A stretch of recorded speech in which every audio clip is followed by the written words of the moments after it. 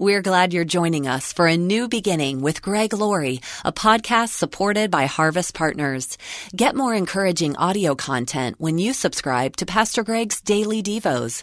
Learn more and sign up at harvest.org. The Beatitudes are the Lord's prescription for happiness. Today on A New Beginning, Pastor Greg Laurie explains one of the most puzzling ones on the list. Jesus says, "Blessed are those who are persecuted for righteousness' sake, for theirs is the kingdom of heaven." This is one promise very few Christians claim. Who wants to be persecuted? But when you've been living your life as you ought to, and you start getting pushed back and you catch flack, it's a confirmation you're a child of God. This is the day when the lost are found. This is the day for a new beginning. Amazing grace, how sweet the sound. Again you hear all the angels are singing. This is the day when life begins. You think persecution doesn't happen today? More than a dozen Christians die for their faith each day around the world. But even when the persecution isn't that severe, many of us still face opposition for what we believe. We may not lose our lives, but we may lose our job, or a promotion, or a friend. Today on A New Beginning, Pastor Greg Laurie brings us a new perspective on persecution and on several other facets mentioned in the Beatitudes from the Sermon on the Mount. This is the day when life begins. Okay, let's start with a question. How many of you would like to be a happy person? Raise your hand. Okay, good. How many of you are a happy person? Raise your hand. How many of you would like to be a happier person? Raise your hand. How many of you would like to be a miserable person? Raise your hand. There are actually people like that, but I hope you're not one of them. Let's pray together. Father, we thank you that you're here in this room with us. You've told us that when two or more are gathered together in your name, you're there in the midst. So Lord, as we open your word, we ask you to speak to us now. We want to know what happiness is. We want to experience the happiness you desire to give to us. So help us see what that is as we look at these very words of Jesus given in what we call the Sermon on the Mount. We ask this in Jesus' name. Amen. Matthew 5, starting in verse 3, "Blessed," or happy, "are the poor in spirit, for theirs is the kingdom of heaven. Blessed are those who mourn, for they shall be comforted. Blessed are the meek, for they shall inherit the earth. Blessed are those who hunger and thirst for righteousness, for they shall be filled. Blessed are the merciful, for they shall obtain mercy. Blessed are the pure in heart, for they shall see God. Blessed are the peacemakers, for they shall be called sons of God. Blessed are those who are persecuted for righteousness' sake, for theirs is the kingdom of heaven. Blessed are you when they revile you and persecute you and say all kinds of evil against you falsely." You might underline that phrase, falsely. We'll come back to it. "Falsely for my sake, rejoice and be exceedingly glad, for great is your reward in heaven, for so persecuted they the prophets that were before you." So let's review what we looked at last time in the initial Beatitudes we took a look at. Number one, if you're taking notes, happy are the nobodies. Happy are the nobodies. Now, when he says poor in spirit, that has nothing to do with how much money you have in your bank account. This is about your attitude toward God. It's poor in spirit. So another way to translate this is happy or blessed is the person who sees the real spiritual condition. And what is your real spiritual condition? You are spiritually destitute. You are spiritually impoverished. You are desperately in need of God. So if you want to be a happy person, you got to know that about yourself. Number two, unhappy people are happy people. Well, how does that work? Well, blessed are they that mourn, for they shall be comforted. The idea of mourning here is being sorry.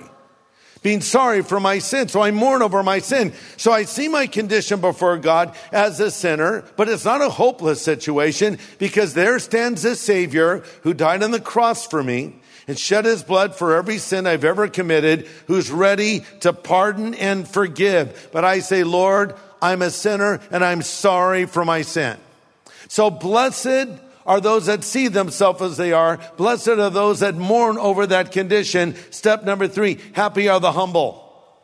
Happy are the humble, or blessed are the meek. Seeing myself as I really am produces a vital spiritual quality, meekness. I'm humbled by the fact that God has forgiven me of my sin. So happy are the humble. Number 4, happy are the spiritually hungry. Happy are the spiritually hungry. Verse 6, blessed are those who hunger and thirst for righteousness, for they shall be filled. God wants to fill you to overflowing. Number 5, happy people are merciful people. Verse 7, blessed are the merciful, for they shall obtain mercy. In Matthew 6:3, the word for mercy is used concerning almsgiving. Almsgiving. It means to help a person in need and rescue the miserable. Let me say that again. Mercy means to help a person in need. Mercy is a sense of pity plus a desire to relieve the suffering. See, mercy doesn't just say, oh, look at that poor person. Mercy says, I'm going to do something for that poor person. Oh, look at that hungry person. Mercy says, I'm going to feed that hungry person. Oh, look at that lonely person. Mercy says, I'm going to be a friend to that lonely person. Mercy is basically pity plus action. Sometimes we'll have pity. Oh, I pity that person. Yeah, but mercy is different than pity. Mercy is saying, I'm going to do something to alleviate their suffering. Blessed are the merciful, for they shall obtain mercy. Listen to this. The more righteous a person is, the more merciful they will be. The more sinful a person is, the more harsh and critical they will be. This is a very important distinction. Because sometimes people will, in the guise of spirituality, be very condemning and very angry with non-believers or with anyone that does anything that disappoints them. And they say that's spiritual. That's not spiritual. Godly people are merciful people. And if you're not a merciful person, you don't understand what it means to be a godly person. Who was a greater example of mercy than Jesus? Extending mercy to the woman caught in the actual act of adultery. Extending mercy to the woman at the well, married and divorced 5 times and living with a man at present. Extending mercy to the tax collector Zacchaeus, who took advantage of people. Extending mercy to the thief on the cross next to him, who was probably guilty of murder. Mercy, mercy, mercy everywhere he went. Blessed are the merciful, for they shall obtain mercy. Number 6, a happy person will be a holy person. Blessed are these people who are pure in heart. To be pure in heart can also be translated to be single in heart. So what it means is to have a single focus in life. You're a focused person. Focused on your relationship with God. Number 7, a happy person will be a peacemaker. Blessed are the peacemakers, for they shall be called the sons of God. So what does it mean when Jesus says, blessed are the peacemakers? What it means primarily in context is blessed is the man or woman who has seen themselves as they really are, a sinner without a savior. A person who has become humble and meek, a person who hungers and thirsts after righteousness, a person who has a single focus on God, and a person who wants others to come into the same relationship with God. Because we're bringing the message of the Prince of Peace. Blessed are the peacemakers. That's what it really means. You're spreading the gospel of peace. Pastor Greg Laurie will have the second half of his message in just a moment. We're so moved to hear from listeners who join us from every background, every profession, and from all around the world. Hey all, Pastor Greg's life and ministry have been such a big part of my life here in New Zealand since I first saw a crusade movie of his back when I was 16. I'm 46 now. Not sure I'd still be a Christian if it wasn't for some of Greg's messages that came along right at the time I needed them. Thanks. What a great encouragement to know that these daily studies in God's Word make an impact halfway across the world. If you'd like to contact Pastor Greg and tell him your story, email him, greg@harvest.org. Again, that's greg@harvest.org. Well, we're digging deep into the Lord's Sermon on the Mount today from Matthew chapter 5. Pastor Greg continues his message called Happiness, What It Is and How to Have It, Part 2. And now, one last beatitude, and I don't think you're going to love this one. But it's here, and we can't miss it. In fact, Jesus elaborates on this one. Verse 10, Blessed are those who are persecuted for righteousness' sake, for theirs is the kingdom of heaven. Blessed are you when they revile you and persecute you and say all kinds of evil against you falsely for my sake. Rejoice and be exceedingly glad, for great is your reward in heaven, for so persecuted the prophets that were before you. Listen to this. This is one promise very few Christians claim. We'll claim a promise of provision. Now, Lord, you've promised to supply all of my needs according to your riches and glory in Jesus Christ. We'll claim promises of protection. Lord, you promised to put your angels around me. When's the last time you claimed a promise of persecution? Now, Lord, you promised I'd be persecuted. So bring it on, Lord. No, we wouldn't pray that. Who wants to be persecuted? But here's what the Bible says. All that live godly in Christ Jesus will suffer persecution. Let me flip that around. If you're not suffering persecution, are you living godly in Christ Jesus? Now, persecution can show itself in many ways. It can be obviously physical. Many of our brothers and sisters around the world today live at risk the moment they declare their faith in Jesus Christ. In some countries, they'll be tortured and put to death. In other cultures, they'll be ostracized from their family and be declared dead.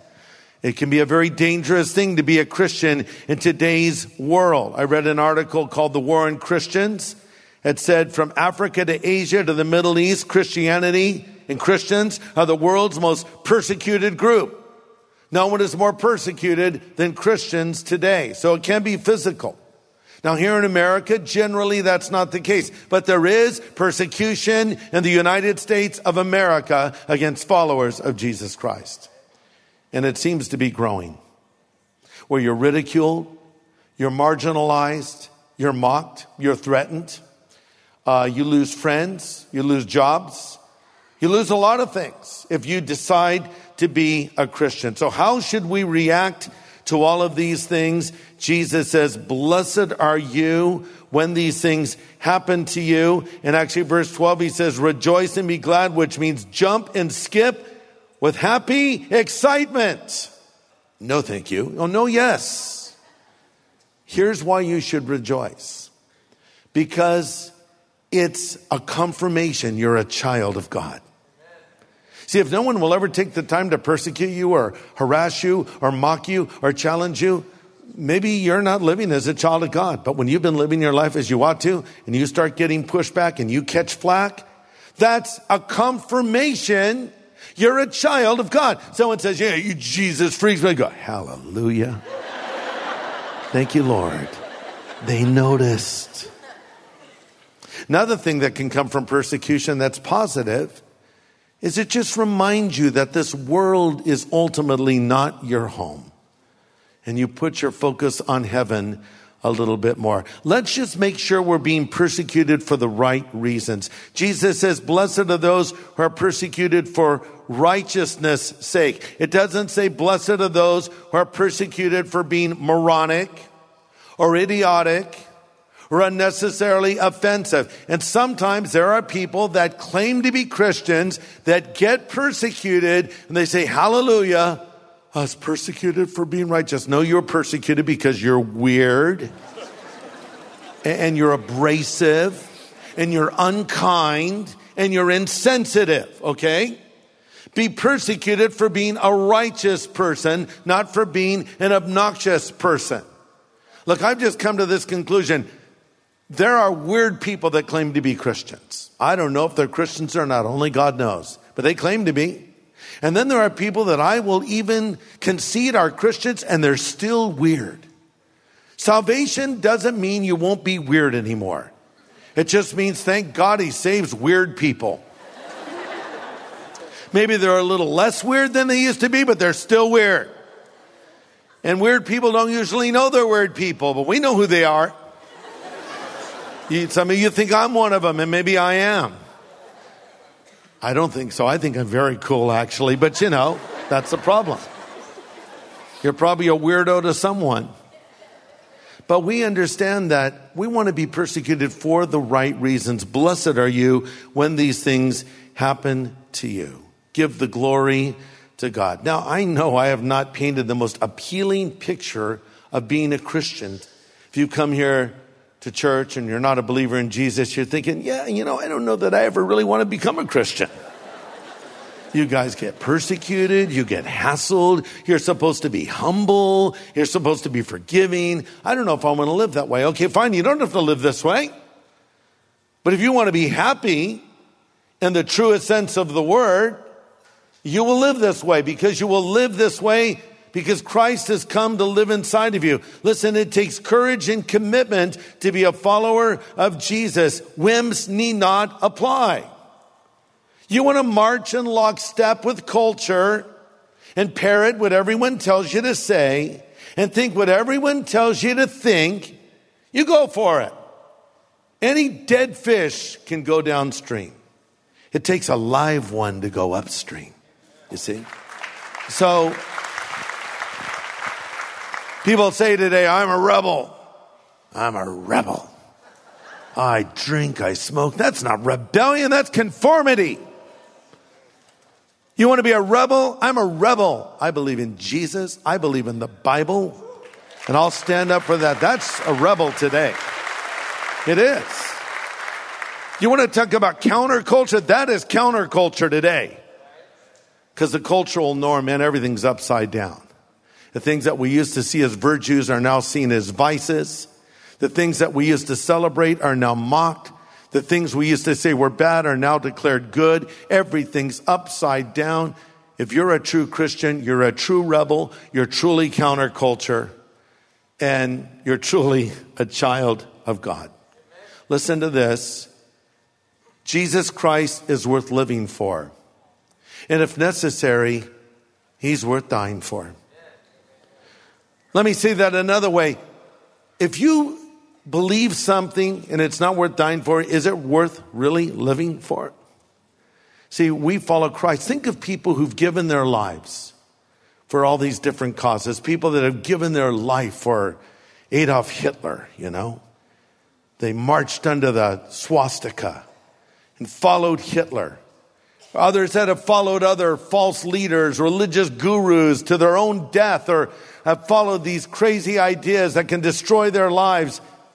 No, you want to be someone that really lives for Christ. That's worth dying for if you have to. I don't know if that will ever happen to any of us here, but I know this much. To live as Christ and to die as gain. Because for a Christian, death is not the end. It's just moving from one place to another place. And in fact, it's moving to a much better place. And we have a life worth living on this earth. Living life to its fullest. So it's the best of both worlds. It's the best of this world, and then it's the afterlife in the presence of God. Here's the other side of that. When you're not a Christian, you don't live the best life you possibly can live. You live a life filled with guilt, a life filled with regret if you have a conscience, a life filled with repercussions from bad decisions you've made, a life of emptiness. And then you have a life where you fear death because you know it's coming. And then you go into the afterlife, and to be honest, you'll spend all eternity separated from God in hell. And I take no pleasure in telling you that, but that is the absolute gospel truth. And the last thing Jesus Christ wants is for any person to go to hell. That's why he went and died on the cross for your sin and took the full wrath of God in your place so you could be forgiven and not go to hell, but instead go to heaven. He wants to give mercy to you. He wants to extend forgiveness to you. But you must say, I'm a sinner, like we talked about in the beginning. Just, hey, Lord, I'm a sinner and I need your help. We're going to close in prayer now. There might be a few here that have never said that to God. You've never admitted your need for God. You've never asked Christ to come into your life, but you can do that right here, right now. And your life can change. Your life in this earth. And of course, you'll have the hope of the afterlife and the presence of God. If you've never asked Jesus to come into your life, respond to this invitation as we close now in prayer. Let's all bow our heads. Father, thank you for your word to us. Thank you for loving us. Thank you for sending Jesus to die for us on the cross and to rise again from the dead. And Lord Jesus, I pray for any person here or anyone listening or watching, wherever they may be, if they don't know you yet, help them to come to you and believe in you and be forgiven by you. We ask this in your name. Amen.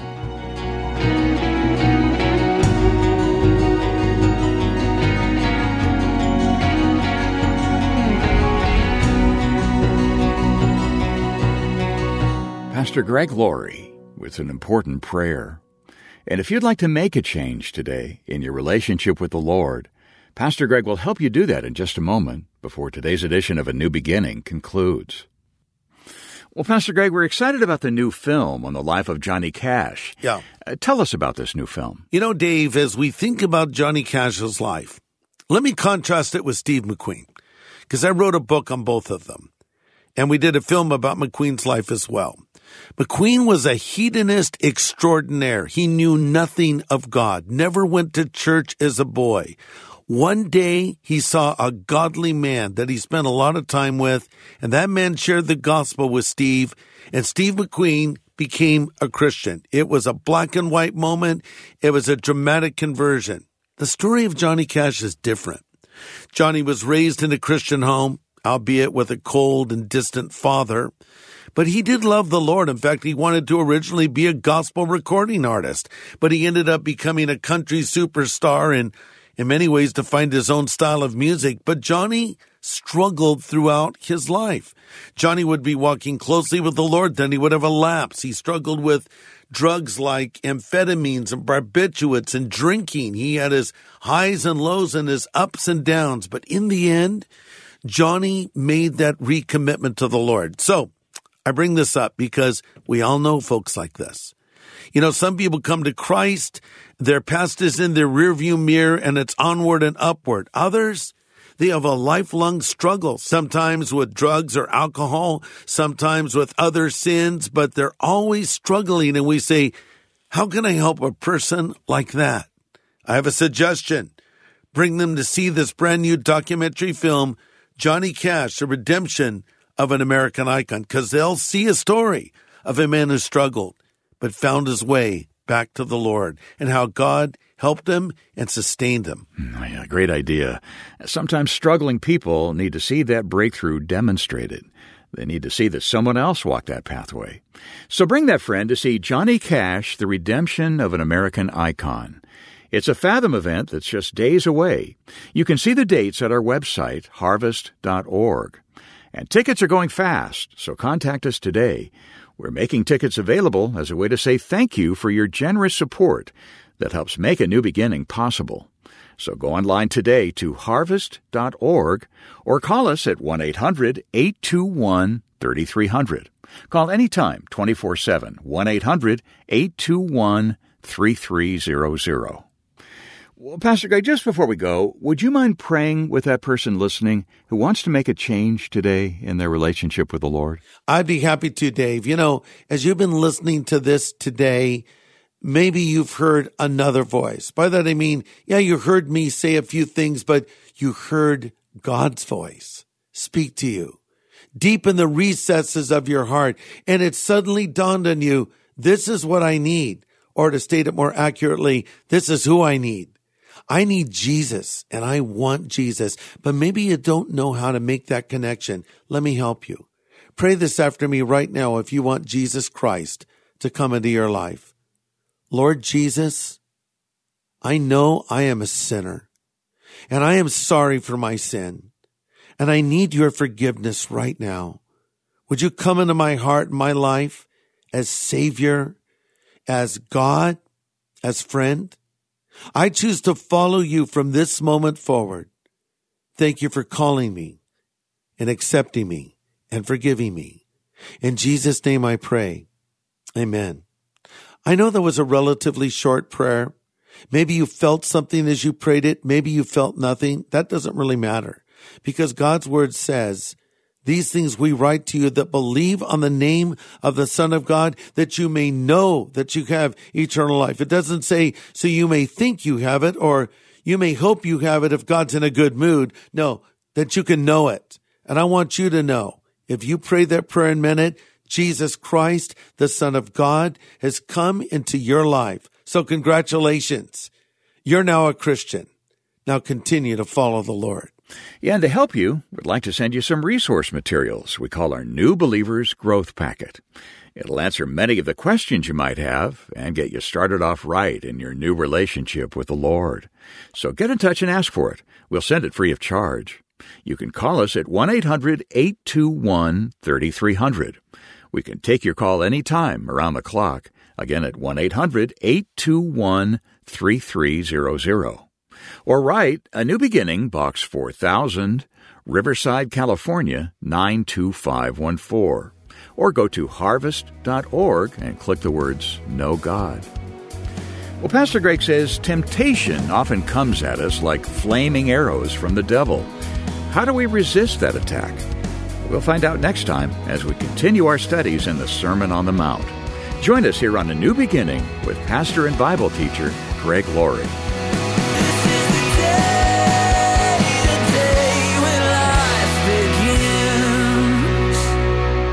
Hey, everybody. Thanks for listening to A New Beginning. This is a podcast made possible by Harvest Partners. So for more content that can help you know God and equip you to make Him known to others, or to learn more about how you can become a Harvest Partner, just go to harvest.org.